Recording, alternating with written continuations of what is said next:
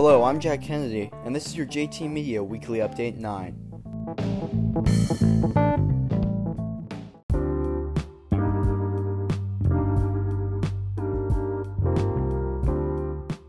Okay, just like last time, I'm going to start with the NFL section, and we're going to talk about the AFC East and West divisions today. I'm going to start with the East, New England, Miami, Jets, and Buffalo. And I'm going to start from bottom to top. In last place, I have the Buffalo Bills, finishing 6-10, 2-4 in the division. This is a tough choice. I actually do think the Bills are in an upward direction right now with their new quarterback. I think 6-10 is a decent record, considering what they did last year. I think that they just they're going to take a couple seasons to regroup and hopefully get a little bit better and maybe get back into the playoffs in the very, very in the future. So I have them finishing 6-10. In second to last, I have the Jets finishing also on a 6-10 record, although they are 4-2 in the division. I have the Jets finishing 6-10. Sam Darnold showed he can do all right, but he throws a lot of interception. He really needs to clean up his game. I also don't think they have enough offensive talent yet to really challenge the Patriots in this division. In second, I have the Miami Dolphins finishing 7-9, having a pretty decent season with the new head coach, and hopefully trying to get back to the Dolphins of old. But in first, of course, there is no doubt about this. I have the New England Patriots finishing 11-5, 4-2 in the division. There's really no need to explain this. The Patriots have been dominant for so long. Their schedule is one of the easiest in the NFL, and they should make another playoff run with Tom Brady. For the AFC West, it is the Kansas City Chiefs, Chargers, Broncos, and Oakland Raiders. I'm going to start from the bottom and go up to the top. At the bottom, I have the Oakland Raiders finishing 2-14, 0-6 in their division.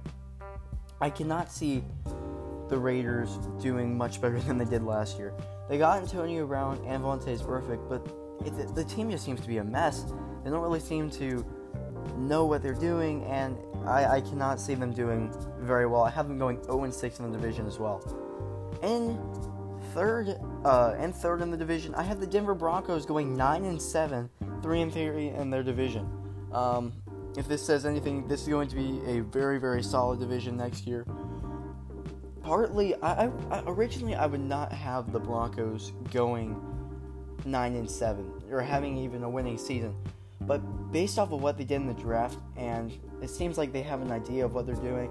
I really like this Broncos team and what they're doing in the future.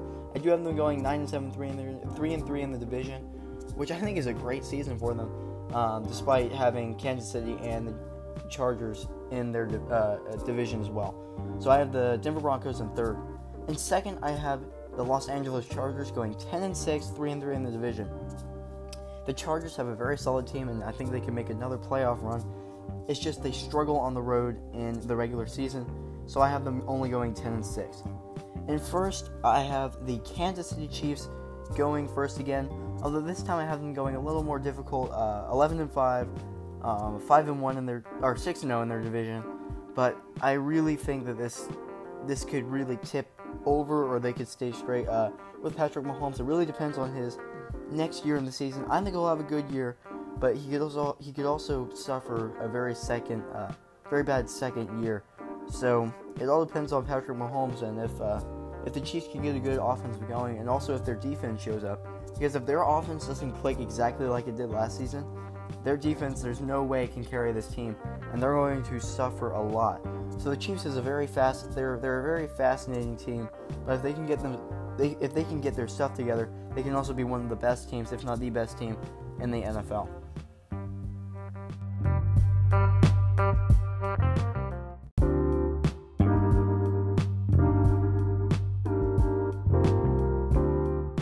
Alright, now it's time for your soccer news. We're going to start with the Europa League final review. Chelsea smashed Arsenal 4-1 in a game that started off really tense. It was a weird final. It just lacked a lot of that excitement and what you want a Europa League final to be in. it was mainly because it was, of course, in Baku, and a lot of the English fans couldn't go or were not sold a lot of tickets, so it was also 1 o'clock in the morning there. So it just lacked a very intense environment, and the players kind of took their time in the first half. Then the second half hit, and Chelsea were up 2-0. Then they scored a third off a penalty. Hazard scored. Then Iwobi hit a banger goal for Arsenal, made it 3-1, made it sort of interesting, but then Hazard just closed the show, made it 4-1. Congrats to Chelsea, they win the Europa League, and congrats to Hazard, in which that is surely his final game. Rolling into the next thing, Hazard is definitely going to Madrid. It's only a couple of days before it gets officially announced. He, after the game, was interviewed, and he said, "I think it's a goodbye." So surely he's gone. But you gotta. It's an end of an era, and Chelsea fans can't be upset about this because he was there for a long time. And congrats to Hazard and going out on a win.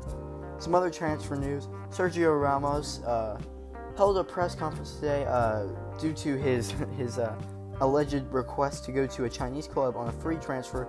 Then the Real Madrid president said, "No way," and then Sergio Ramos held a press conference saying, "Oh, I want to stay in Madrid forever." So we don't really know what's going on there, but interesting stuff. Leroy Sané allegedly has been bidded on by Bayern Munich for around $60 million. This would be a huge transfer, one that I think makes sense since Sané is German, and the German giants always look to get that strong striker, especially since Robin left and Ribéry. So Bayern Munich are going to definitely look for some big signings, and Sané would definitely be one. Man City aren't going to let him go easy, though. Two more. Neymar has been linked to a move with Barcelona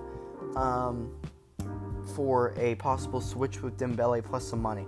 I would personally like to see this move happen. I think the MSN was one of the best front three ever seen in soccer, and I think he fits Barcelona way more than PSG. And I think he realizes now that playing with Messi and Suarez and that team and actually winning some Champions League stuff.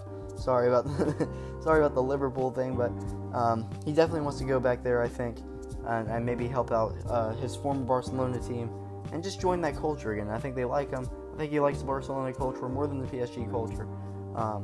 And I think he would like that move. I don't think it'll happen this season, though, but you never know. Also regarding Barcelona, real quick, I believe Antoine Griezmann has been turned down by Barcelona, from what I've heard. This obviously could change, especially since he said he's leaving the club, which leaves really Manchester United as the main target, which would be huge, possibly taking over for Lukaku, or that empty Ibrahimovic role, even from a couple of years ago. And last, Kylian Mbappe is most likely going to stay at PSG for at least the next season due to Hazard going to Real Madrid. I would expect Mbappe to maybe be on the move unless PSG somehow win Champions League glory or something close to that next season. So that's pretty much it for your soccer section.